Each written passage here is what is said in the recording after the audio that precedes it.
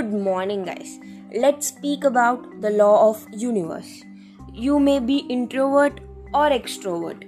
It's okay to be both. You may be shy or you may be bold. It's okay to be both. You may be happy or you may be sad. It's okay to be both. You may be successful or unsuccessful. It's okay to be both. You may be motivated or demotivated. It is also okay to be both. Never find flaws in yourself, guys. I'll share you a cute story. Baby mosquito went for the first flight with his mother and returned home. Dad mosquito asked, "How was your day?" Baby mosquito answered, "It was awesome, Daddy." With overjoy, every humans clapped their hands for me when I'm flying. You understand the story, guys? Yes, life is so beautiful on the way we think.